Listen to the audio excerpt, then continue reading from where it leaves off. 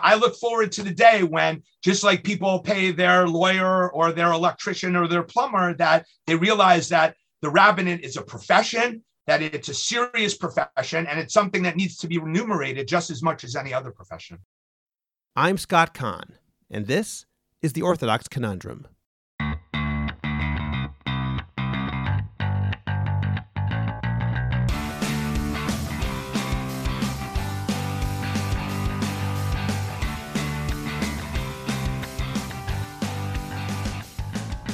This is The Orthodox Conundrum on JewishCoffeehouse.com.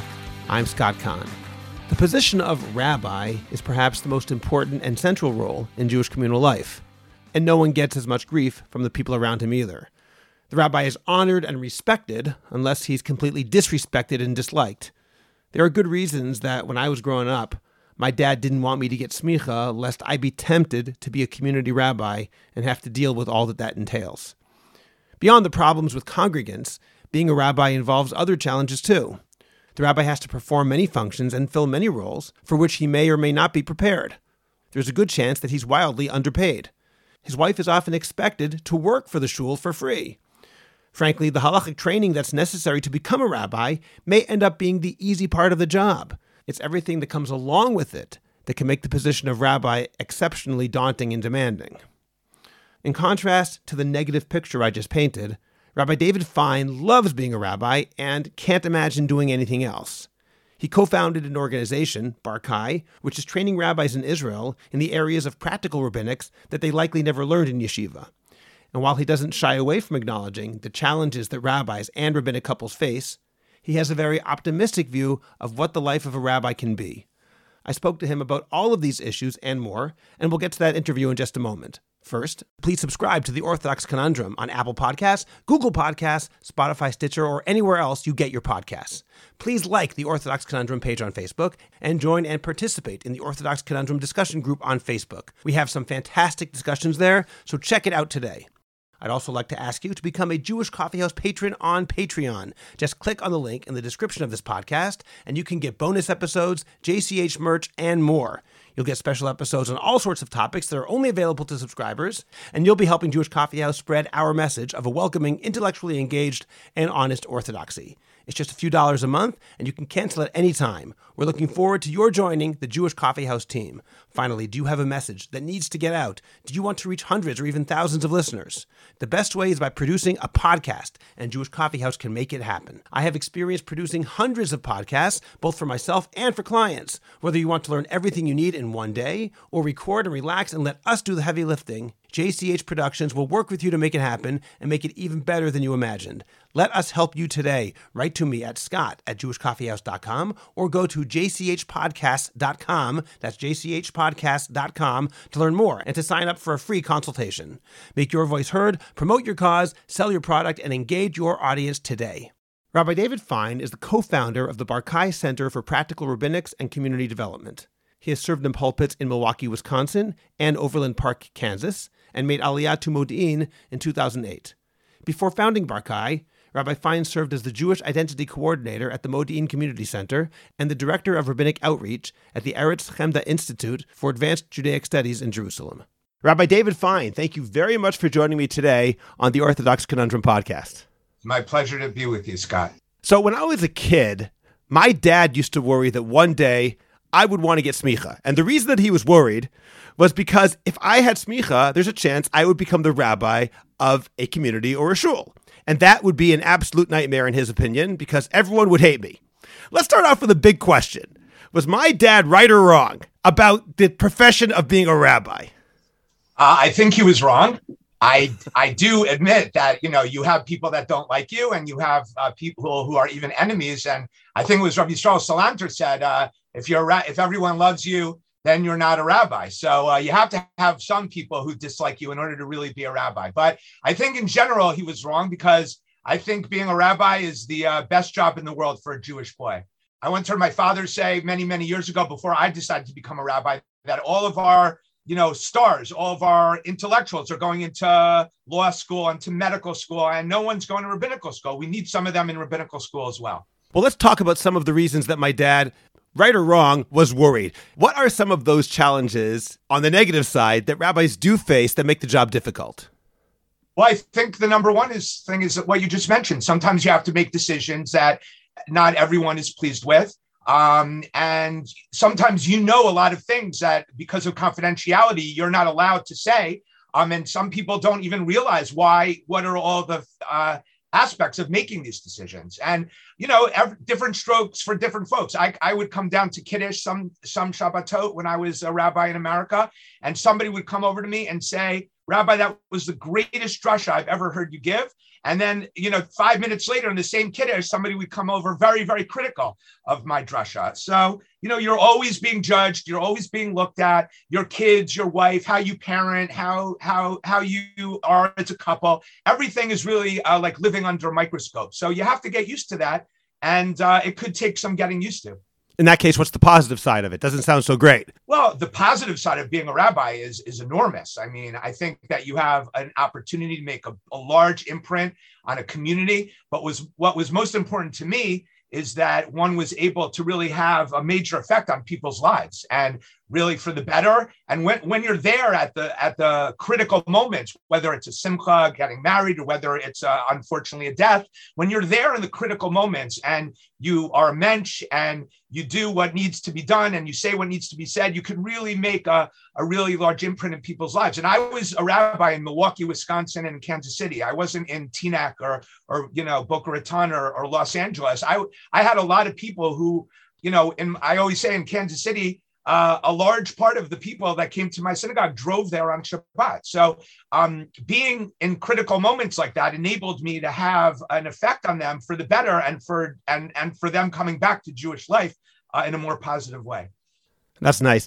I once read a book, I'm sure you've heard of it, by Rabbi Emanuel Feldman called Tales Out of Shul, talking about his experiences as a Shul rabbi in Atlanta, of course. And frankly, after reading that book, that was probably the most I ever wanted to be a Shul rabbi because it really was inspiring. But what was funny was, I remember, I probably won't quote it correctly, but he went down there expecting to get all these shilas, these questions about these deep halachic topics. And the first question he was ever given was something like, what's the Hebrew name for Bruno or something that was not what he had been anticipating. Right. And a lot of what he did were some things that they simply don't train you for in regular rabbinic school. Have you found that as well? Yeah, I mean, in my first job, I did everything. I was the only employee of the synagogue. So in my first job, I did everything from changing the light bulbs and the toilet paper to the major things that rabbis do. So I don't think any of my training helped me do the former things I said. But you do have to do a lot of things that you don't necessarily receive training for in rabbinical school. And even the things that you do receive training in rabbinical school for, until you're in the line of fire, until you're actually there doing it, all the training in the world doesn't necessarily help you once you're in the line of fire. So, can you explain that? What do you mean? I mean, you could have a lot of training on how to give a hesped, a eulogy at a funeral, right? But when you're there the first time, and the first time you're talking to a family, and the first time you're giving that eulogy, you're very emotional and you don't really know what to say. And so you did get a lot of training, but until you're really doing it itself is the best training that there is, I think. And that's why in our program, which I'm sure we'll talk about soon in Barkai, we at the beginning, we started taking rabbis who did not have jobs, right? They were rabbis, but they didn't have jobs in synagogues. And then later on, we realized that if you weren't in the job, the training it was much too theoretical. So that being in the position is really the best training. So, David, you've had, I'm not going to call it unique, but an unusual opportunity to be both a rabbi in the United States as well as to come to Israel and to train rabbis here. So are there specific instances where being a rabbi in Israel is fundamentally different and comes with its own challenges that are unlike those challenges you experienced in the United States? Yes, there are many, many differences. And I'd say that the two big differences are that the whole notion of community, which revolves around the synagogue and revolves around rabbinic leadership that has been prevalent in the diaspora for so many thousands of years, that for a lot of different reasons doesn't really exist in Israel. Israel, the synagogue is really just a place to daven and maybe an occasional class or two. But the whole idea of the shul as the center of the community and the rabbi as the leader of that community doesn't really exist here. And the second major difference is that in America, it doesn't matter whether you go to ultra-Orthodox or ultra-Reform. If you're going to actually go out and speak to a human being, no one who is in charge will let you do that without some training other than halacha and Gemara and whatever textual training you get. Here in Israel, there is absolutely no requirement whatsoever to have any practical training other than the Mivchanei Rabbanut. Those are the two differences, the critical differences that I would say. Okay, given those two challenges that are different in Israel, specifically the lack of community and the lack of training in areas beyond halacha, how is that manifest specifically in problems that rabbis face? And the second one I can understand. They're probably not trained to do a lot of things. But how about the first idea of community? How is that, so to speak, a problem that they have to deal with? Well, since they don't really grow up in a community, they don't really realize the rabbi's place in the community. They don't really realize his role. I remember a colleague of mine in Israel, when he first became a shul rabbi, right? Somebody in the synagogue, their parent passed away. So he thought that at that moment, the family, the close nuclear family was a very sensitive moment and they wanted to be together by themselves. So he didn't go right away, to the family's home. When somebody passed away in America, right, in my shul, I was one of the first people there. So just that story gives you a little bit of an insight into the Rabbanim in Israel are great Talmidei Chachamim, and they're wonderful people and have the potential to become great leaders, but since they didn't really grow up under the system, they don't necessarily recognize where their place in that system is. I say that's the best example. I understand. That's a good point. I want to speak about the flip side of that same example, about that lack of training, but the lack of training that I think can sometimes lead to rabbis not realizing they don't have that training. Meaning it's one thing to not be trained in, let's say, pastoral counseling. Right. It's another thing to not be trained in pastoral counseling, but to think that you know everything because everyone treats you like this oracle. And then I have heard of situations in both the United States and in Israel where rabbis are giving suggestions to people psychologically, which they are not trained to do, and they can cause serious damage. This is the other side. This is not people not doing enough. This is rabbis doing far more than they were trained to do and not realizing that this particular task is way outside their wheelhouse. Right, and that's why it's a big problem. I agree with you, and that's why in our program, we spend a lot of time, a serious amount of time, making sure that the rabbis understand the difference between having a small amount of training in psychology or social work or whatever it may, in mental health, whatever it may be, and being able to perhaps recognize that there's a problem and perhaps be able to refer. But there's a major difference between that and thinking that you are a therapist or you are a psychologist or you are a social worker. And we spend a lot of time making sure that people don't get into areas which they shouldn't be and which they're not trained for. So yes, you can make very, very major mistakes if you cross that line. And that's why it's very important. And we stress that to the rabbis all the time. We're not training you to be therapists. We're training you for three things, really. We're training you to be able to recognize problems, to be able to properly refer, and then after the person is in counseling or in therapy, to be able to be milaveh, the company, because you see them. If they're going to synagogue, you perhaps see them much more than the therapist. So you have to know how you can be there in ways that are appropriate for you to be there. Okay, so you've mentioned your organization, Barkai, and some of the ways they're trying to fix some of these problems. So tell me a little bit about how Barkai started and what you do in order to make rabbis' lives, I'm not sure easier is the right term, but make them more equipped to handle the challenges that they face. Right. So the way Barkai got started is part of it is very personal. Like I said, I was a pulpit rabbi in the United States for 10 years. My wife really wanted to make Aliyah, and I would have been fine making Aliyah, but I had no idea what I would do here because my job doesn't really exist here. Like I said, the whole idea of a community, and even if there are communities, even the Anglo communities want Israeli, born rabbis, because the rabbis guide in terms of where to go to the army and where to go to yeshiva and where to go to Sheirut Leumi, and so I was not necessarily really equipped to be a pulpit rabbi in Israel. So I had no clue what I was going to do, and I had to re-engineer my entire career. And it's a very long story, but to make a long story short, the rabbi of my shul, Rav Shlomo Sobol, who is a 12th generation Jerusalemite, he had grown up in Katamon and didn't really ever understand what a community was. He himself says that he was in Detroit for 4 years as a shaliach, as the Rosh Kollel of the Torah Mitzion Kollel. And it was in America that he discovered what a Jewish community was. So when he saw the way it worked and the way that rabbis were equipped to deal with some of the things that they had to deal with, he thought that when he got back to Israel, he would start a similar thing. So I think that he became the rabbi of our large Anglo community in Modi'in, and that kept him busy for a few years. But when I spoke to him once and I said, I have no idea what I want to do, he suggested this idea that we start a program that provides the rabbis two things: an understanding of what a community is, how to lead a community, how to understand your proper position in the community, and a lot of the skills that are necessary for being a successful and a good rabbi. So we developed a curriculum based on those two principles. And we came up with we traveled the country in Israel for close to 16 months before we started any program. We met with rabbis and doctors and psychologists and psychiatrists and coaches, and you name them, we met with them.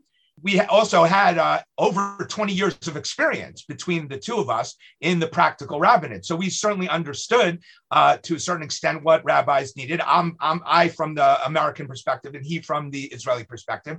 We came up with a curriculum and we offered it to the public of rabbis. And the rabbis here are very, very thirsty for this. They understand that running a community is a very complicated thing. Like I said at the beginning, it's a very positive thing. There's room for a lot of growth and assistance that you could give to people, but it's also a complicated thing. And you have to be able to navigate those waters. And in order to do that, you just like a dentist can't be a dentist without training and a lawyer can't be a lawyer without training, we think that a rabbi can't be a rabbi without training. And yes, obviously the basis is Torah and halakha and all that. There are many years of learning, but you also have to have this practical knowledge in order so that you can bring out that Torah learning in the best way possible. Well, David, let me ask you, it sounds interesting that people are thirsty for this only because they didn't know before this what they didn't have, and the way you describe the rabbinic training that rabbis get in Israel, I'm curious why they realize it's a problem, meaning they grew up in systems where rabbis didn't have that training. Why would they think it's necessary for them? They don't have any sort of template which they're trying to fit into that would require that. Right. Well, I think that, like I said at the beginning, this requires a long explanation. But the bottom line is that I think over the last 20 years or so, and certainly today, Israelis across the religious spectrum realize that the idea of a community is needed much more than it was previously. So synagogues have begun to hire rabbis that had never considered doing so before. And so they would hire a rabbi, and a rabbi would come in and he, like I always say, the example I always give is that he thought that his job was, to teach the highest level Gemara shiur, but he didn't necessarily realize that his job was also to go visit the guy in the hospital, so the job is both. And the rabbis that have started and haven't necessarily at the beginning succeeded because they didn't necessarily realize their place, I think that trickles down to, the rabbis who are still in smicha and the young rabbis that are coming out of smicha. And I think there's been a lot written about this in the press and in journals about and not even in secular Israeli society, the need for community. The state can't provide everything. That's really the bottom line. Okay, that's interesting. When you mentioned the state, obviously one of the things that Israeli rabbis deal with, which is not true in other countries, is the centralized rabbinate of the Rabbinot HaRashit, Israel's chief rabbinate.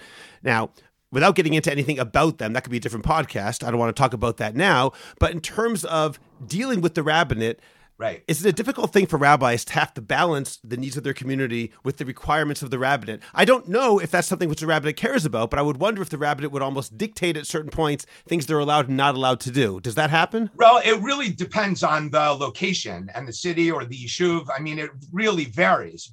But in general, I would say that the chief rabbinate, both in the country and the chief rabbis of cities or yeshuvim, they're really, and this is part of the reason why we started Barkai, because their role is really, I would call a clerical role, right? They register marriages and they're in charge of the basic authority for the Eruv or for Kashrut.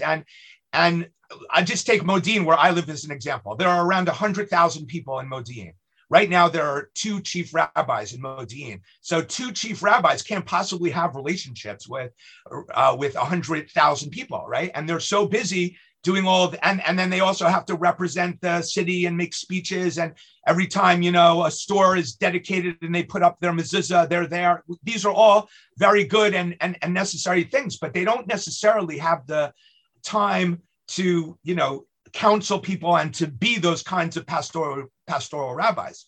So that's where what we call the Rabbanut Kihila, the community rabbinate, steps in and to take a neighborhood or a synagogue and become their rabbi, like it is done in America. Now, I'll tell you, because that's true, the community rabbis here, the Rabbanei Kihilot, the pulpit rabbis, they don't really have any of the experiences that they may be a much bigger Talmud Chacham than some rabbi in Kansas City. But in Kansas City, I was the head of the Eruv. I was the head of Chevra Kadisha.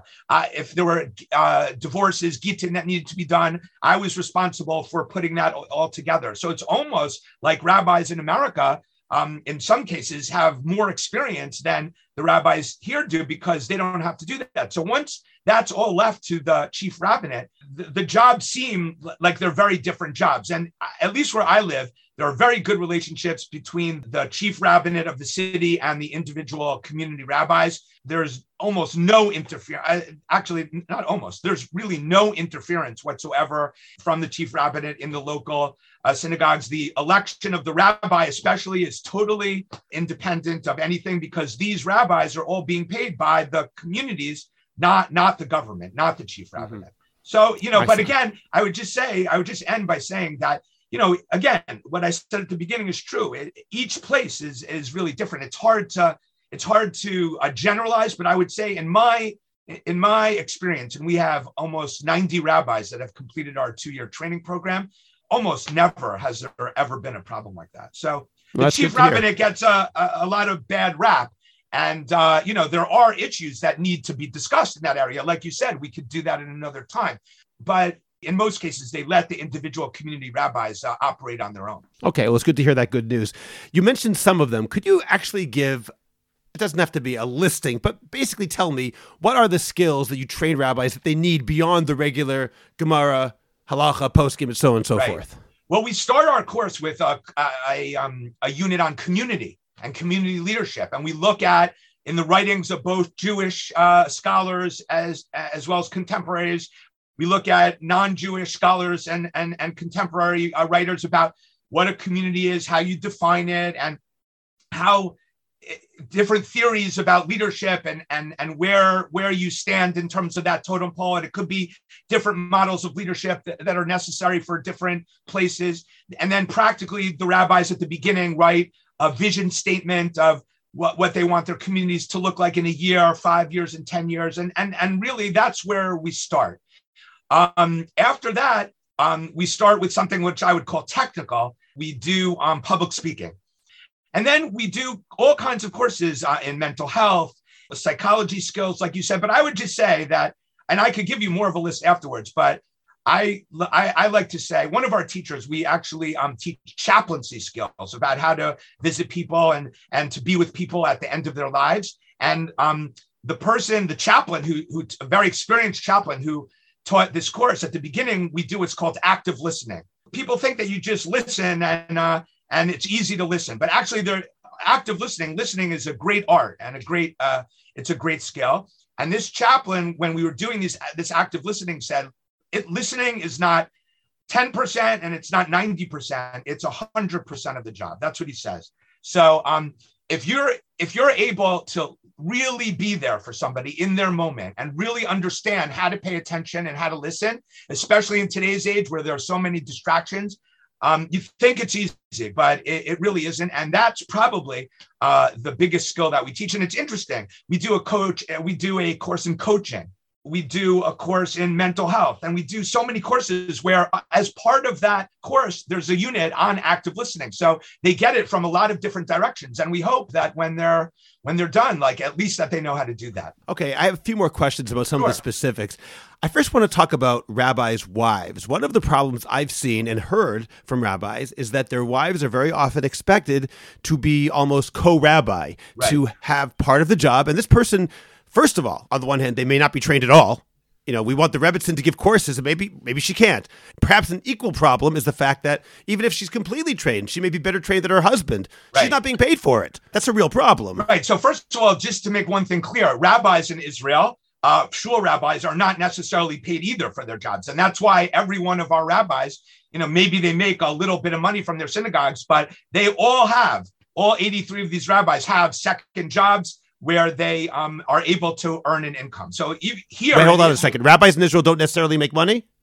So again, our rabbis are hired by their communities. And the rabbis that work for the chief rabbinate, and whether in cities or locally or in the national rabbinate, they are paid by the state. But if a community decides to take on a rabbi, then it's up to the community whether to pay them. And the culture has become, in the national religious community, in the Dati Leumi community, that this is basically just a voluntary job.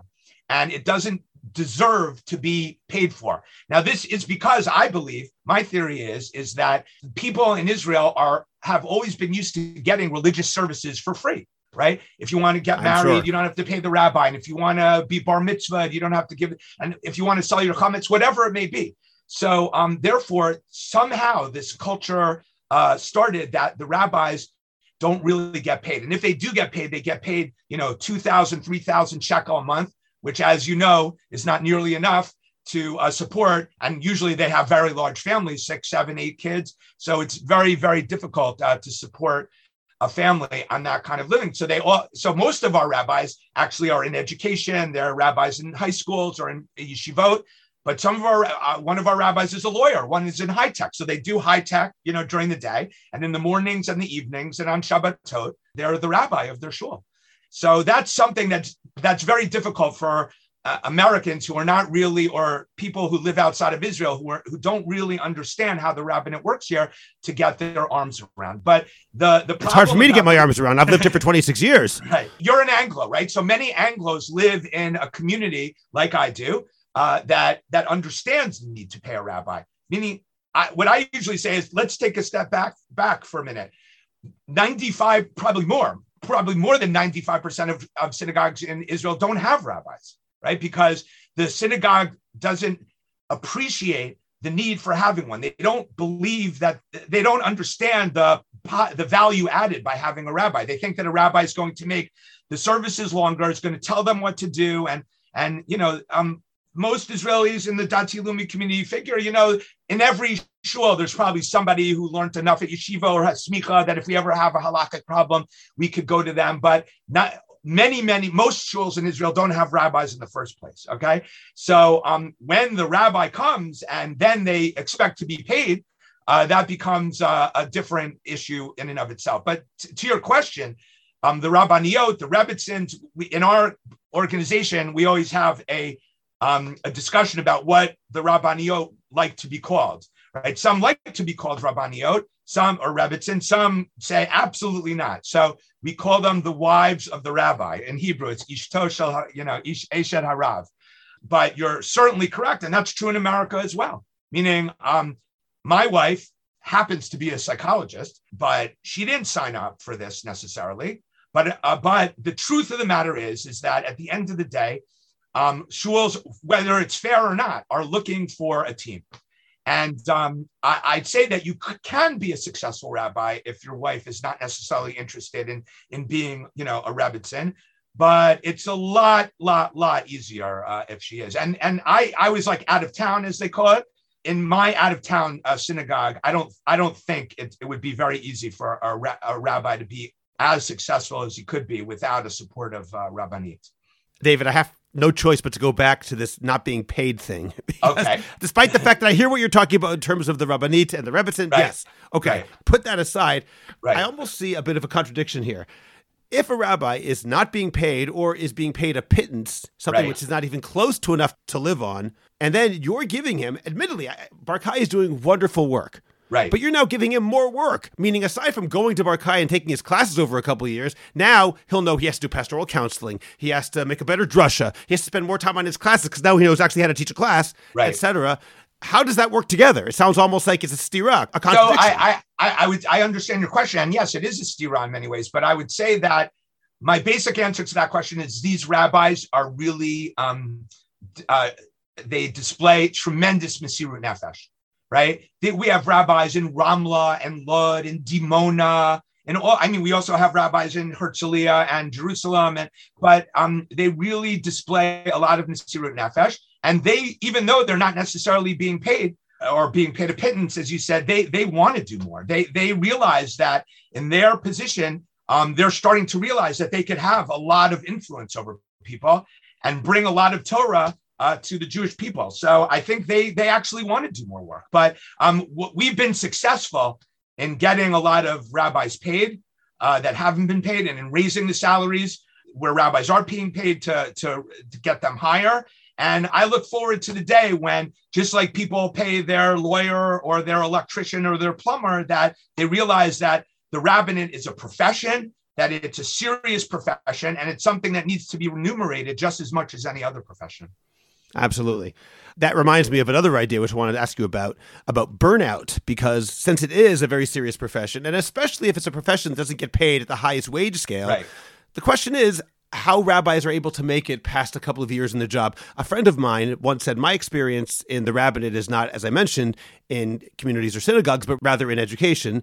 And a good friend of mine said that you'll notice that when rabbis start off in chinuch, in education, they usually want three things. Your young, up-and-coming 20-something rabbi. He wants to have a flourishing family life, he wants to make a decent salary, and he wants to have a tremendous hashpah, influence on his students.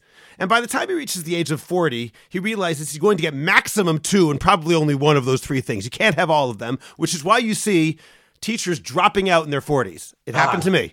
You see this over and over. So my first question is that also something that happens in the rabbinate, something similar? Or if it doesn't, why not? Amongst my colleagues and our rabbis in the program, the rabbis in the program, most of them are just starting out. I really don't see it as being a problem.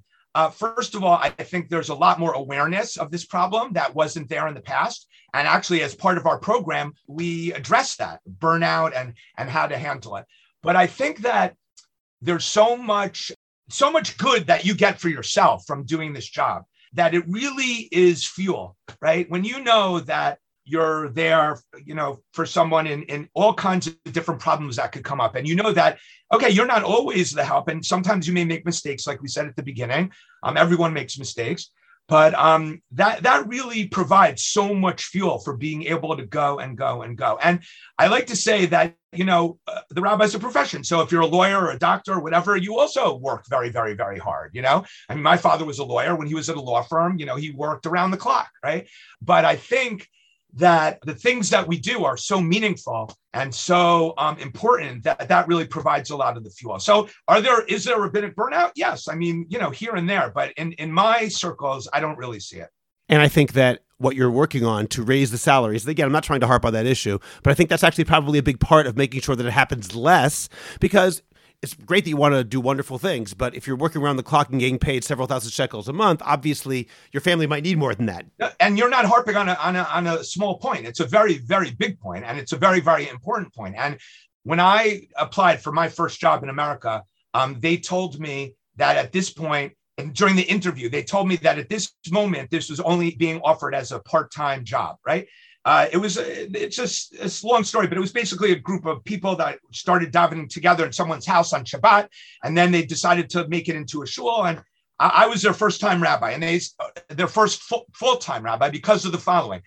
They said that it was only a part-time position, but then they listed all the things that they wanted the rabbi to be able to accomplish. So I said at the interview, I got the job. I said at the interview, you can't have a part-time rabbi and have him do all of these things. And our rabbis, our rabbis today, right?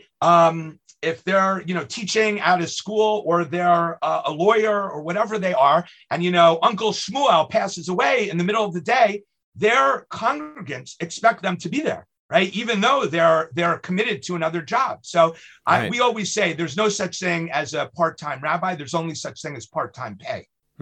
That's a really good point. I want to ask you another question, David.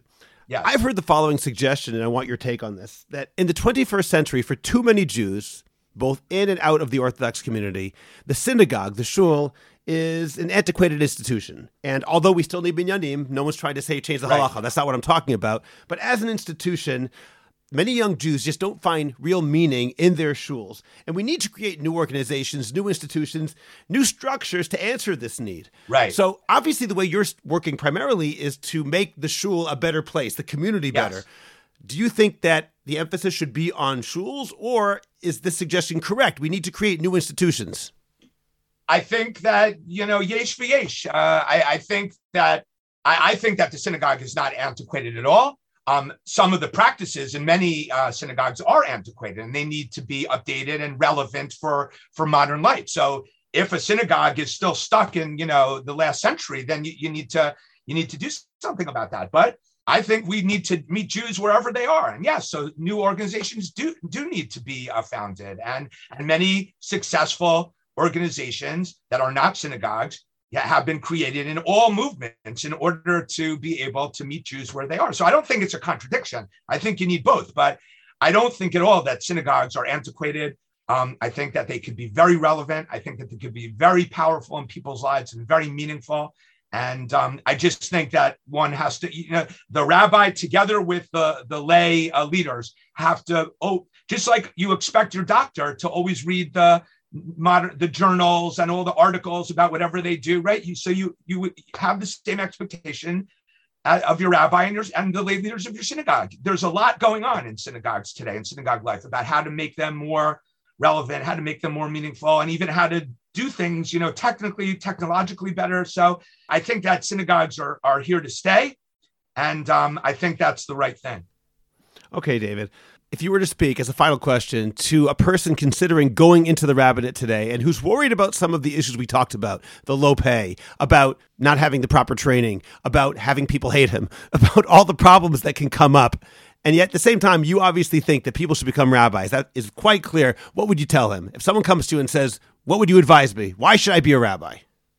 I would tell them that I couldn't imagine why they want to be anything else. I say, if you're going to be successful in any job, you're going to have obstacles. You're going to have struggles. And so these struggles are of a different kind than in other jobs. But again, because it gives you the opportunity to do two things, I think that there's very few jobs that give you that opportunity. Number one is that you get to teach Torah and make Torah relevant to people in their modern day lives, and really do that in a very, very meaningful way. And the second thing is to be there for people when they need you. Again, whether it's in the good times or bad, I think those two things are just very, very, very satisfying. And I don't find myself slowing down at all.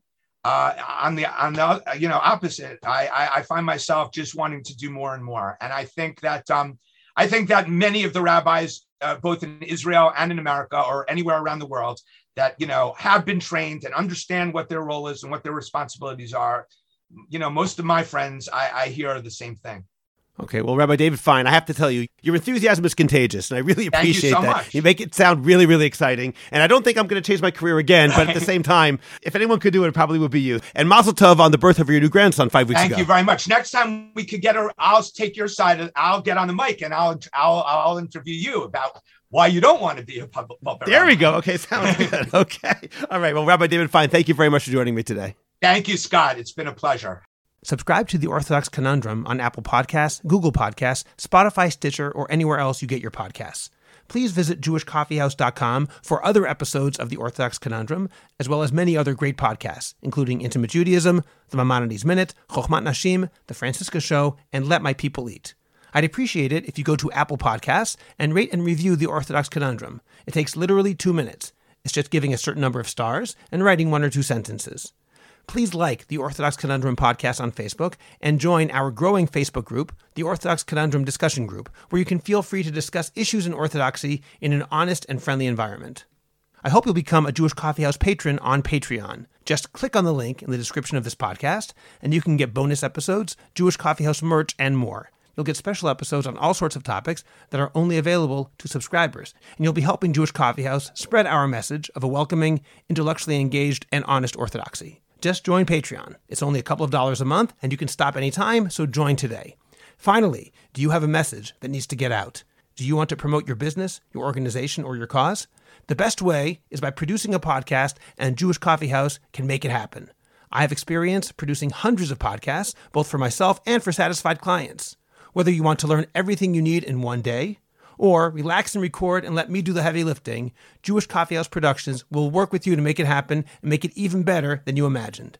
Let me help you today. Write to me at scott@jewishcoffeehouse.com or go to jewishcoffeehouse.com, click on Productions, and sign up for a free consultation.